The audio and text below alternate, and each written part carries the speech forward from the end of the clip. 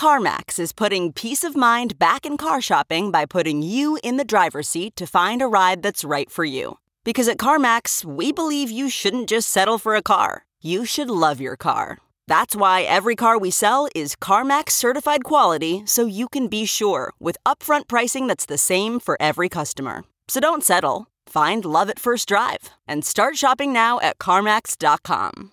CarMax, the way car buying should be.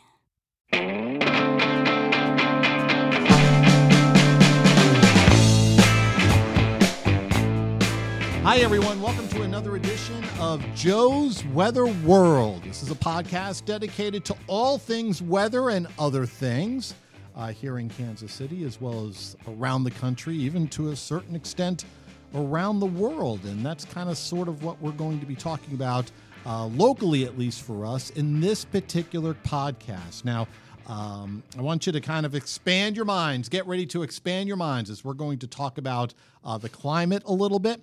Not going to really get into the science of that yet. That's a podcast that I'm actually thinking about doing down the road. But how here in Kansas City we react, or we may react, to a changing climate that's happening pretty much right before our eyes. And I wanted to bring in a couple of people to talk about this. And it's a group that I didn't even know existed up until about like a month and a half ago, where I saw a tweet from Climate Action KC. I was like, Climate Action KC?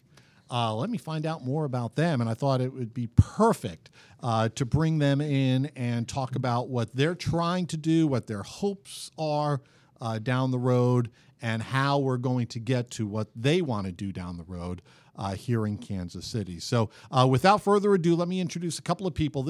I'm just going to call him Mayor Mike. Is that fair? Works for me. Okay, Mayor Mike from Roland Park. Mike, what's your last name? Mike Kelly. Mike Kelly. Thanks for having us, Joe. And this is Lindsay. Lindsay is a city council person for Shawnee, right? You got it. Okay. Lindsay and Mike are here to talk about Climate Action KC. And I thought, let's start with Lindsay first of all. Let's start out with the very basics, okay? What is Climate Action KC? Climate Action KC is a coalition of over 100 elected officials and then leaders from various nonprofits and businesses across the KC metro region. We have three main goals, the first being a climate action plan for our 10-county region.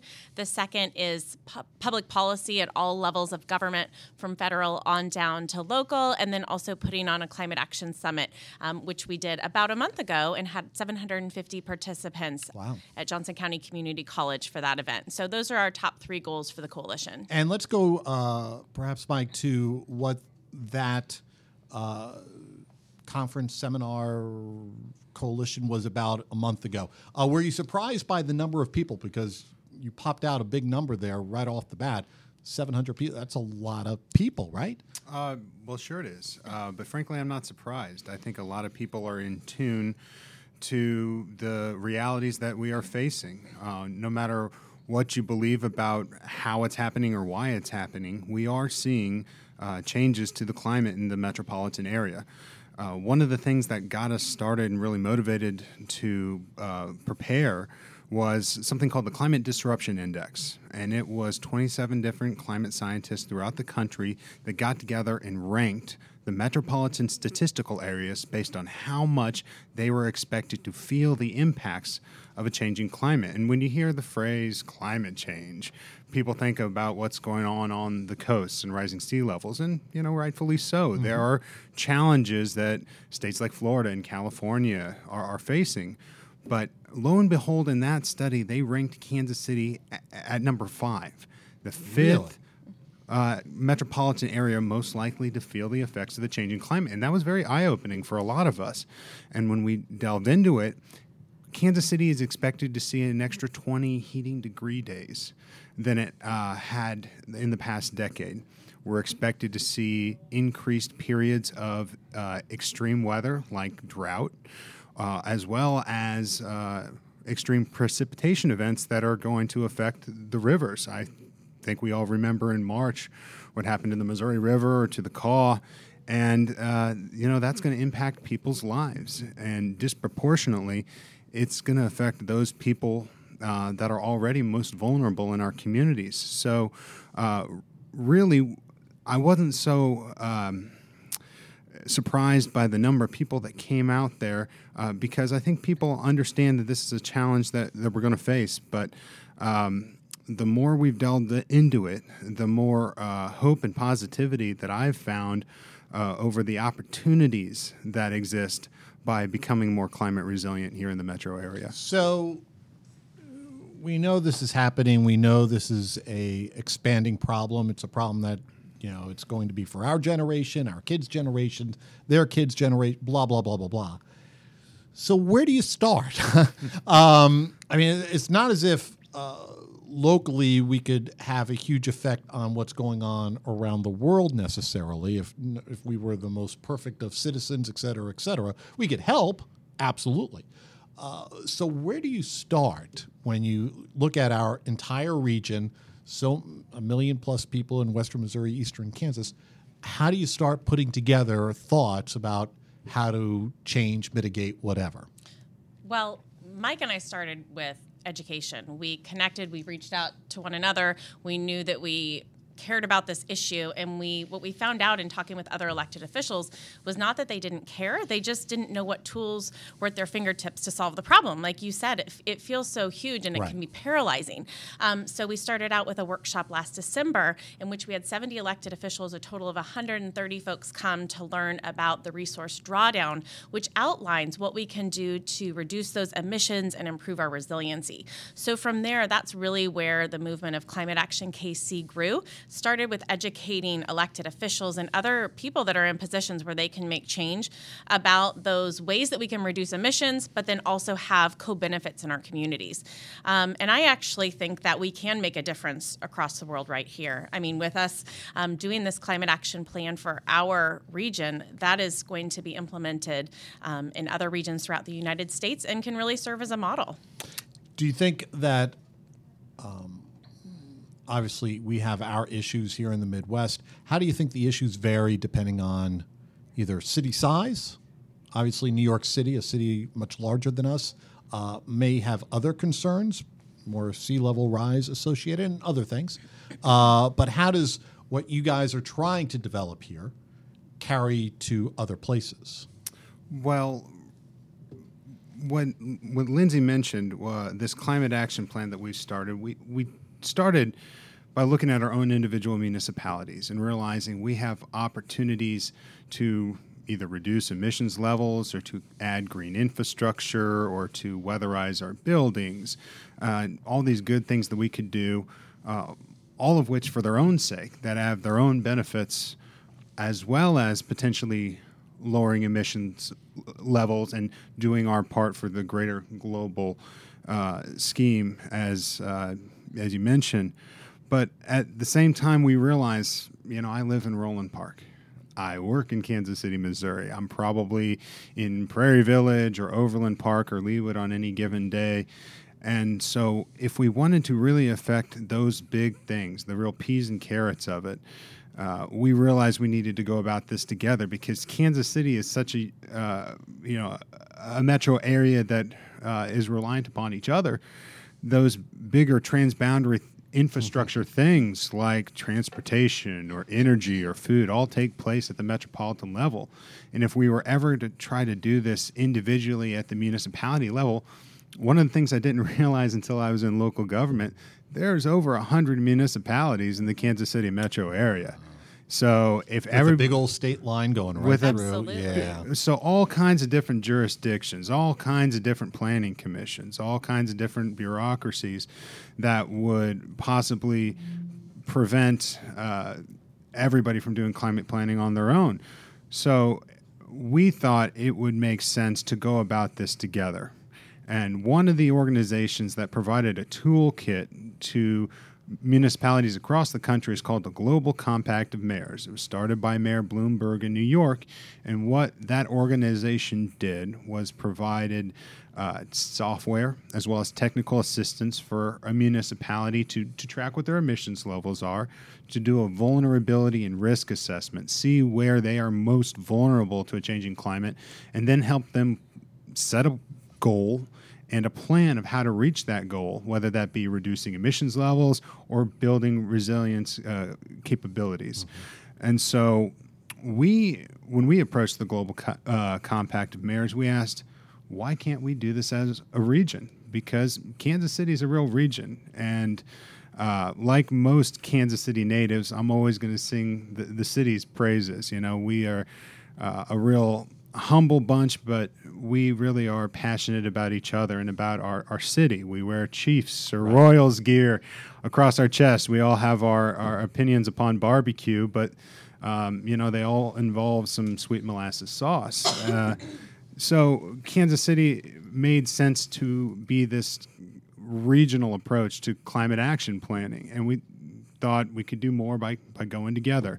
So we approached the Global Compact about this idea, and lo and behold, they liked it, and we're doing a pilot project. So it would be all the metropolitan statistical areas, so all 10 counties, all 100 plus municipalities, doing an emissions inventory, coming up with that risk and vulnerability assessment, and then coming up with a plan to reduce emissions level and increase resilience capacity for the metro area. At the same time, they thought it would make sense to have some contemporaries go with us so that we could share ideas. And those contemporaries are Washington, D.C., Chicago, and Denver.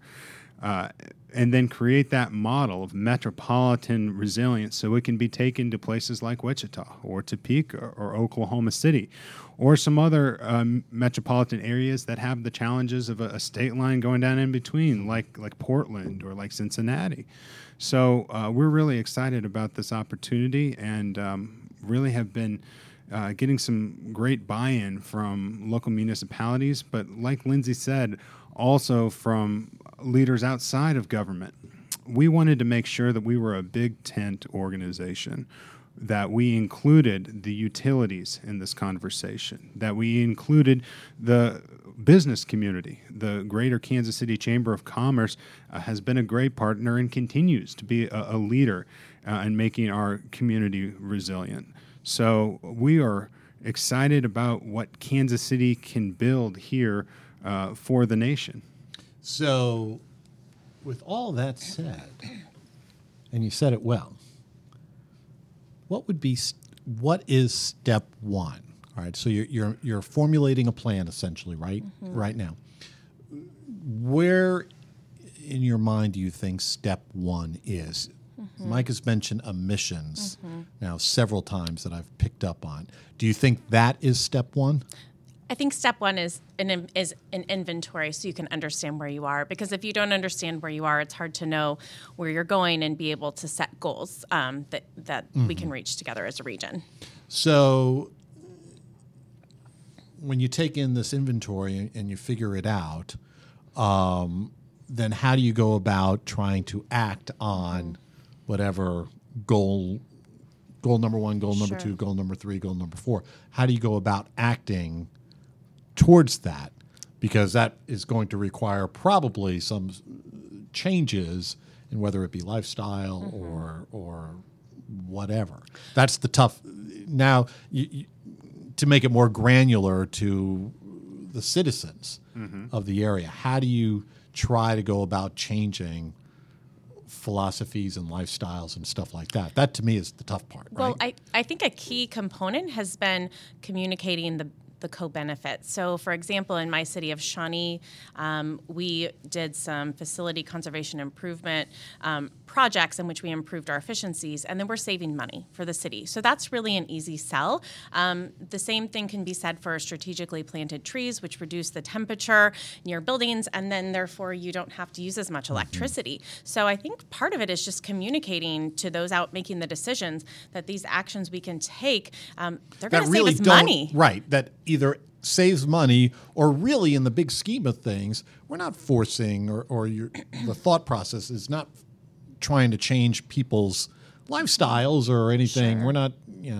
saying you can't drive to the grocery store. Absolutely. What we're just trying to do, or what you're trying to do, is just say, hey, you know what, if we planted some more trees, if we did some of the things that you just mentioned, very simple things, probably in the big scheme of things, hey, we could at least start the process. It can have a big impact. And one thing that I also think has been really helpful is we're working really closely with Mid-America Regional Council. So in doing this climate action plan work, we're really partnering together to help enhance the work that they're doing in transportation and air quality, community health. So it's having a lot of, benefits regionally for things that they were working on. So that they have been a really great partner in this work. So now about not necessarily the other side, but what sort of are you getting pushback? Well, I think a lot of people are afraid of when they hear changes in policy that it's going to affect their day-to-day lifestyle, that they're going to be forced to do something that they're not comfortable with. And if you don't understand something and somebody's telling you to do it, it can be scary. I mean, we're Americans. We appreciate our freedom and our liberties, and that's important that we respect those. At the same time, though, there's an opportunity for education and for collective impact and change for its own sake, for the betterment of society. And I think when people understand that looking at buildings as a whole and looking at the 20-year cost of a building when you're building a new building and trying to get it either Energy Star or LEED certified, instead of trying to just build with the cheapest materials that you can and what's the lowest cost of construction, changing your vision to look at the 20-year cost of that building and realize it's going to be cheaper in the long run for you because you're not going to use as much energy. It's going to have a smaller impact on the planet based on the materials that you use. You're going to utilize those materials in a more respectful fashion, so you're not going to have more go to the landfill. And at the end of the day, that's going to be better for the taxpayer. It's going to be better for you in the built environment that you go to work in. It's going to be better for you when the landfill doesn't continue to fill with construction materials.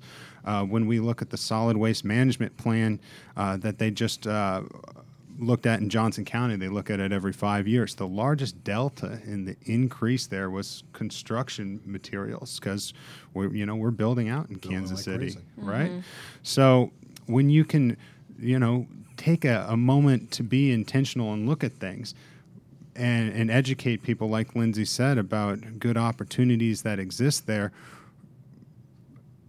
Americans and Kansas Cityans are gonna make the right choices because it makes sense for them and for their families. Do you think businesses, because what I've noticed, at least from I've got a lot of houses going up down by where I live, and I've noticed over the last couple of years especially, it seems like I'm seeing more advertising for the way they are building said houses with the environment in mind. So when we talk about, perhaps these new buildings going up, whatever the case may be, to me at least, it would seem like it would be a selling point compared to perhaps building B. But if building A has got, this type of setup, especially when you look at down the road 20 years in terms of cost, to me it seems like it would be a selling point compared to building B. Absolutely. I think cities are excited about development plans that encourage more of that live, work, play lifestyle in which you can walk to the grocery store, you can walk to dinner, that sort of transit-oriented development. I think it's good for cities. I think it's good for the vibrancy of neighborhoods. So I really think people see it as a positive. And, when you look at large corporations, they are very interested in going clean, going with clean energy, as are smaller companies. I just think it's the direction that we're heading, and those businesses see the bottom line and they see what's out there in 20 years and they want to be a part of it on the front end. So where do you think Climate Action KC is here over the next few years? Where do you think we are maybe 5 years from now, 10 years from now in terms of what your goals are? Well, the goals are going to be to continue to make Kansas City a resilient metropolitan area, a vibrant area, and to try to implement various solutions, whether they be in buildings or transportation or in food use or whatever the category may be, that help to draw down emissions levels, because that's important not only for doing our part for the grander global scheme, but from a public health perspective, but also promoting those things that make us resilient to precipitation or to drought or to urban heat islands. And that's a very real problem in various neighborhoods in the Kansas City metro. But also that promote those co-benefits like economic viability. I think in the next 5 to 10 years, especially when transmission capacity increases on the grain belt line from western Kansas all the way out to Indiana, Kansas and Missouri, going right through Kansas City, has a real opportunity to be an energy exporter based on wind power and solar power. It's really a great opportunity not only for landowners that own land that might put up wind turbines, but also from a workforce development perspective. There's going to be a lot of great clean energy jobs that are available in this country, and God, I hope they come to Kansas and to Missouri. I saw, I want to say it was maybe 2 months ago, I think there was an article in the New York Times, a fascinating, for lack of a better phrase, study about how temperatures change within the inner city during the summertime days, and how this seems to disproportionately affect lower income people because of basically A, where they live, B, a lack of greenery and parks and stuff like that. And it was, I think their study showed, I think it was a city, maybe Richmond or Roanoke, Virginia, or something like that, or Baltimore. It was dramatic how the inner city in particular, during the summertime months especially, has this big, big problem compared to even 5 blocks away. It's amazing the changes that can occur. Well, in not only the changes that can occur in temperature, but you think how that affects your entire life, not only your health, but your energy costs and how much that's affecting people in terms of the rates for their utilities and how much that's affecting their ability to go to work and to be comfortable. And there's no doubt that based on the zip code you live in, your life expectancy is different.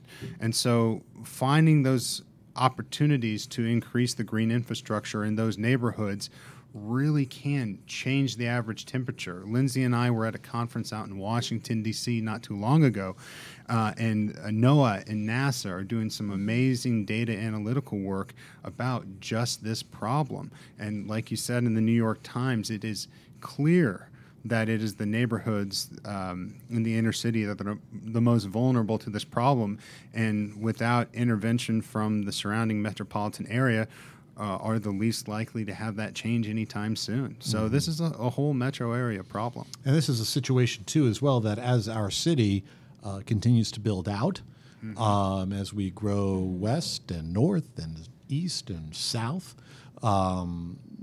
it's a situation where the heat island effect will just continue to broaden as we're whacking away the farm fields, the trees, et cetera. And I'm seeing that a lot right now down by where I live, that if anything, cities are more than likely going to get even warmer, especially during summertime months. Well, and I think that's why it's so critical to make sure that cities have, these specific actions that they can take and how they can implement more green infrastructure and planning for their city in a way that alleviates that.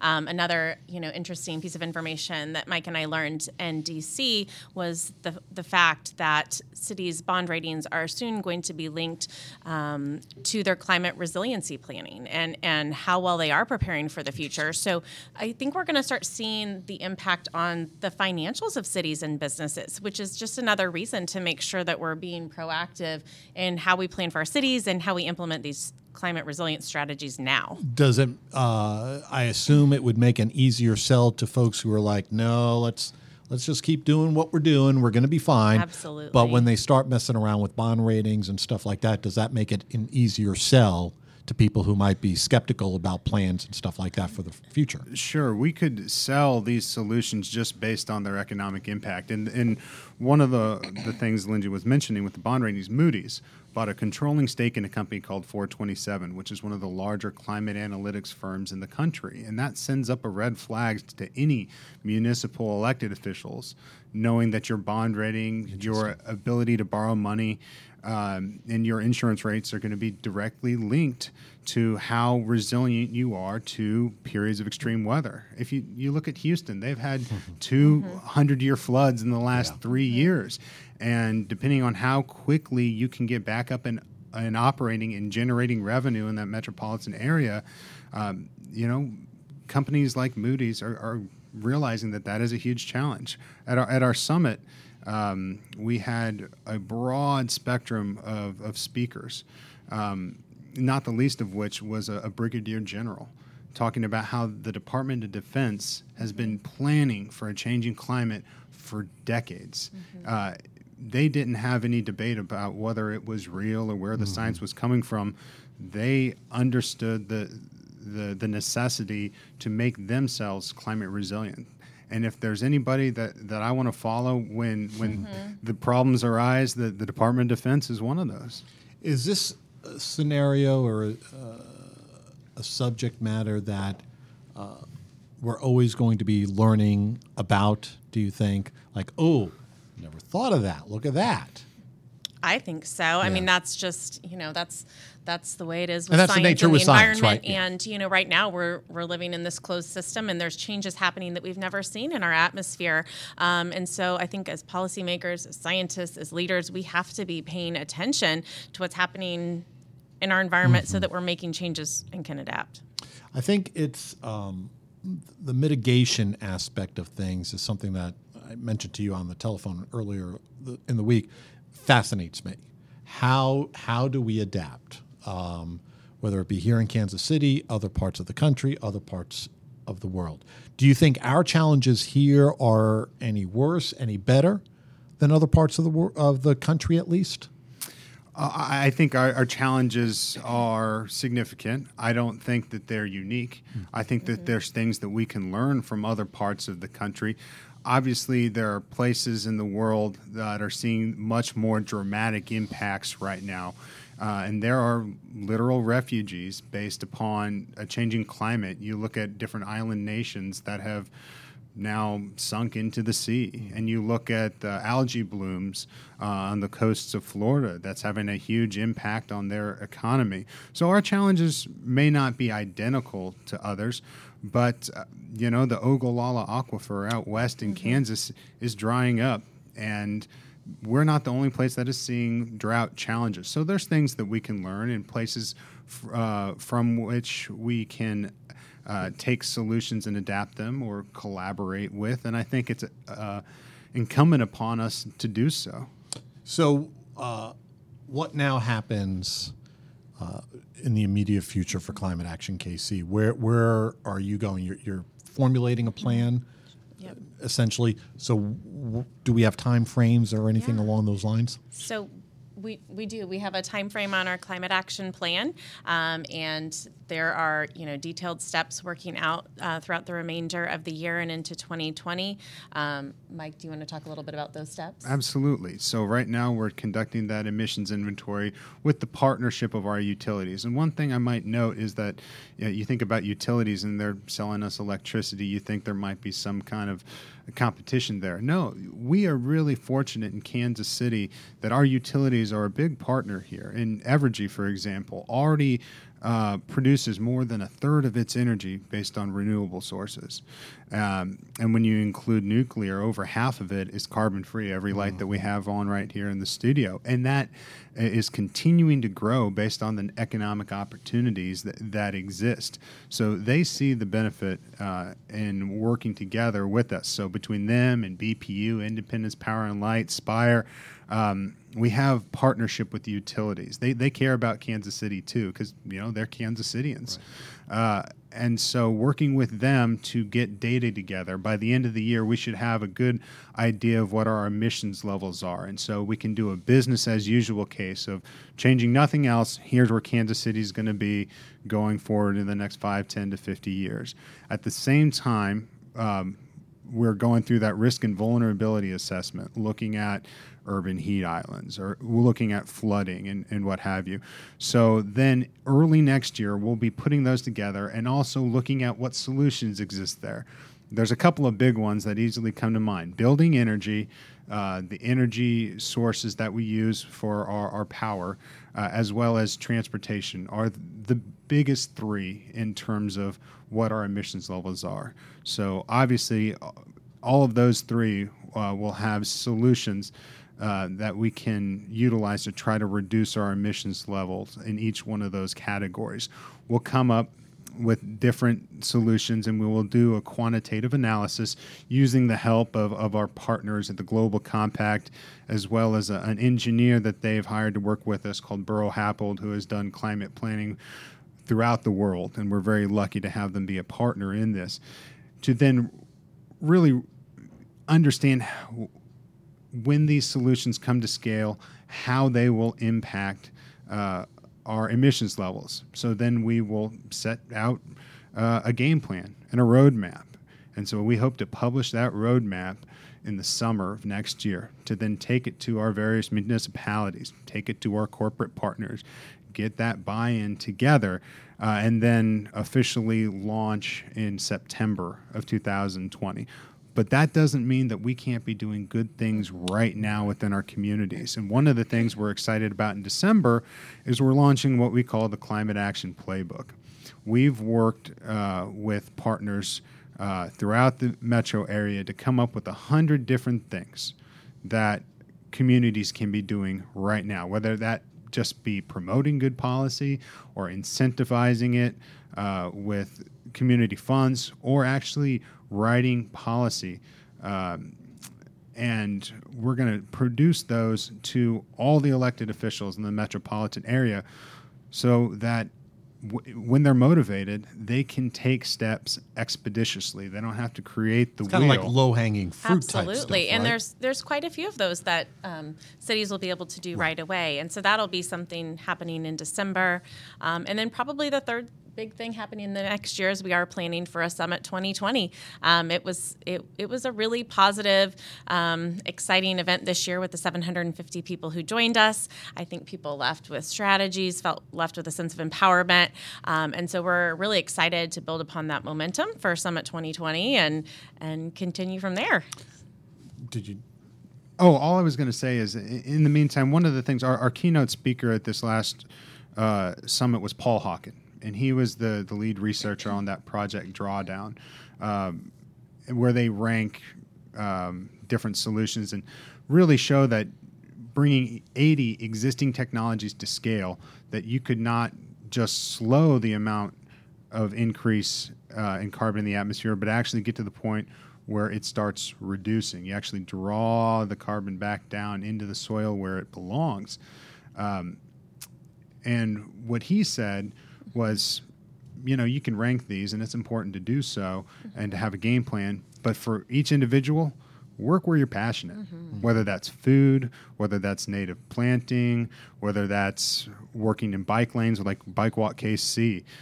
Work where you're passionate. Interesting.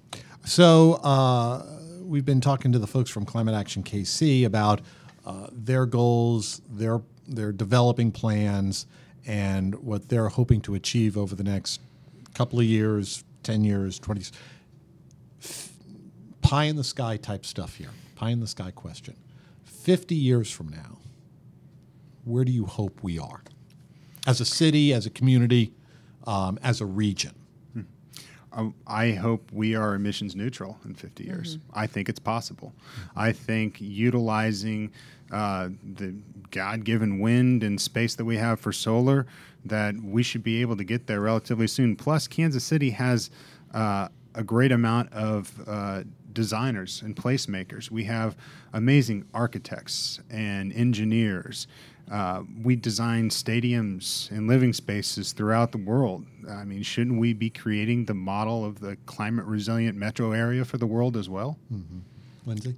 I mean, when you say 50 years, that's really motivating for me just because that's my day job as a classroom teacher. Right. That's what I think about all the time. I think Your about, kids are going to be dealing with I this think about head on. my students. I think about my own children. And so I want 15 years from now, I want us to look back and see, we faced this challenge of a changing climate. We faced it head on. We transformed it into a great opportunity for our region. We've got jobs that we didn't even anticipate before. We've got equitable communities. We've got people thriving, and I think we absolutely can transform it. I just think we're at a place in history where we've got a choice to make. What are we going to do? What are we going to do with this problem? And I feel really grateful that we've got hundreds of people here that are ready to face that head on and turn it into a positive direction. I think sometimes as a people, we have a tendency to underestimate ourselves, underestimate what we can do, and underestimate how smart we are. Yeah. And technology, it's unbelievable how things change. And that probably down the road, there's technical ways, smart technology ways to help out the cause quite a bit, at least to me. Absolutely. Yeah. It's a combination of those natural solutions like planting trees and native grasses, and also, the data that Mike mentioned that NOAA and NASA are giving us to help us figure out how to solve these problems. In Kansas City is a great place for that to start. We're Silicon Prairie here. Yeah. We have that startup village. We have innovation and entrepreneurship, coming out of our hats here in Kansas City. I know that there's going to be an innovation district that focuses on construction and engineering, all with a sustainability focus. We are a crossroads of agriculture and of building design and of really innovation. So I think Kansas City is at a place of a unique opportunity to have those solutions come right here out of Kansas City. I think this is a huge opportunity for us. All right, so let's wrap this up. And if people are more interested in learning more about what the coalition does, the organization does, where should they go? What resources do they have to look more about this? Well, you can go to our website. That is climateactionkc.com. You can also talk to your local elected officials and ask them to join the effort so that they can be on the cutting edge of what's going on and what's available, and have them participate in the climate action planning. So as politicians, does that work? When your citizens talk to you enough? Yes. Yeah. I mean, it absolutely does work. It's incredibly motivating. And, one of the reasons that many of us decided to take up action is at a local level, Mike being a mayor, myself being a city council person, is you are interacting with your neighbors face to face, and you get to hear what they're concerned about. And at least for me and Shawnee, I had many neighbors, many residents talking to me about this issue, and that was one of the things that motivated me. So I really do encourage everyone who's interested, reach out to your state representative, reach out to your mayor, your city council person, ask what they're doing. And if they're not sure, reference the Climate Action Playbook that's being launched in December. That's not just a resource for elected officials, it's a resource for all of us so that we're informed when we go talk with our elected official and can help them figure out what might be done. Like Lindsay said, that's a real pro tip. You don't understand the impact that you have on your local elected officials. I don't think a lot of people do. No. I mean, a lot of people can complain on social media or on Nextdoor, and you think, okay, well, that's cathartic, get it out there. Just open up your browser and type an email to your elected officials. You won't believe the impact that you can have when they hear directly from constituents. And be respectful. Absolutely. Be respectful, be thoughtful. Sure, honey is better than vinegar, of course. Absolutely. And think about what you're writing, because if you go to an extreme, whatever extreme you want to go to, that tends to be noise. Because I get that here at the station sometimes. If you have a well thought out process, it's more likely that you go, oh, interesting thought. Absolutely. Right. Yeah. Okay, so climateactionkc.com. All right, Mike, Lindsay, thank you so much for dropping on by. We've been talking about climate and mitigation and ways of down the road improving what we have here in Kansas City to make Kansas City a much more livable city. Not that it's not livable now, it's great now, but we want to make it better and we want to make sure it's here 50 or 100 years from now. Thank you so much for listening to this particular podcast. Joe's Weather World wrapping up. We'll have another one coming your way as we're going to dive more into our changing climate, I think, on our next podcast. So listen for that and check that out coming up in the next few weeks.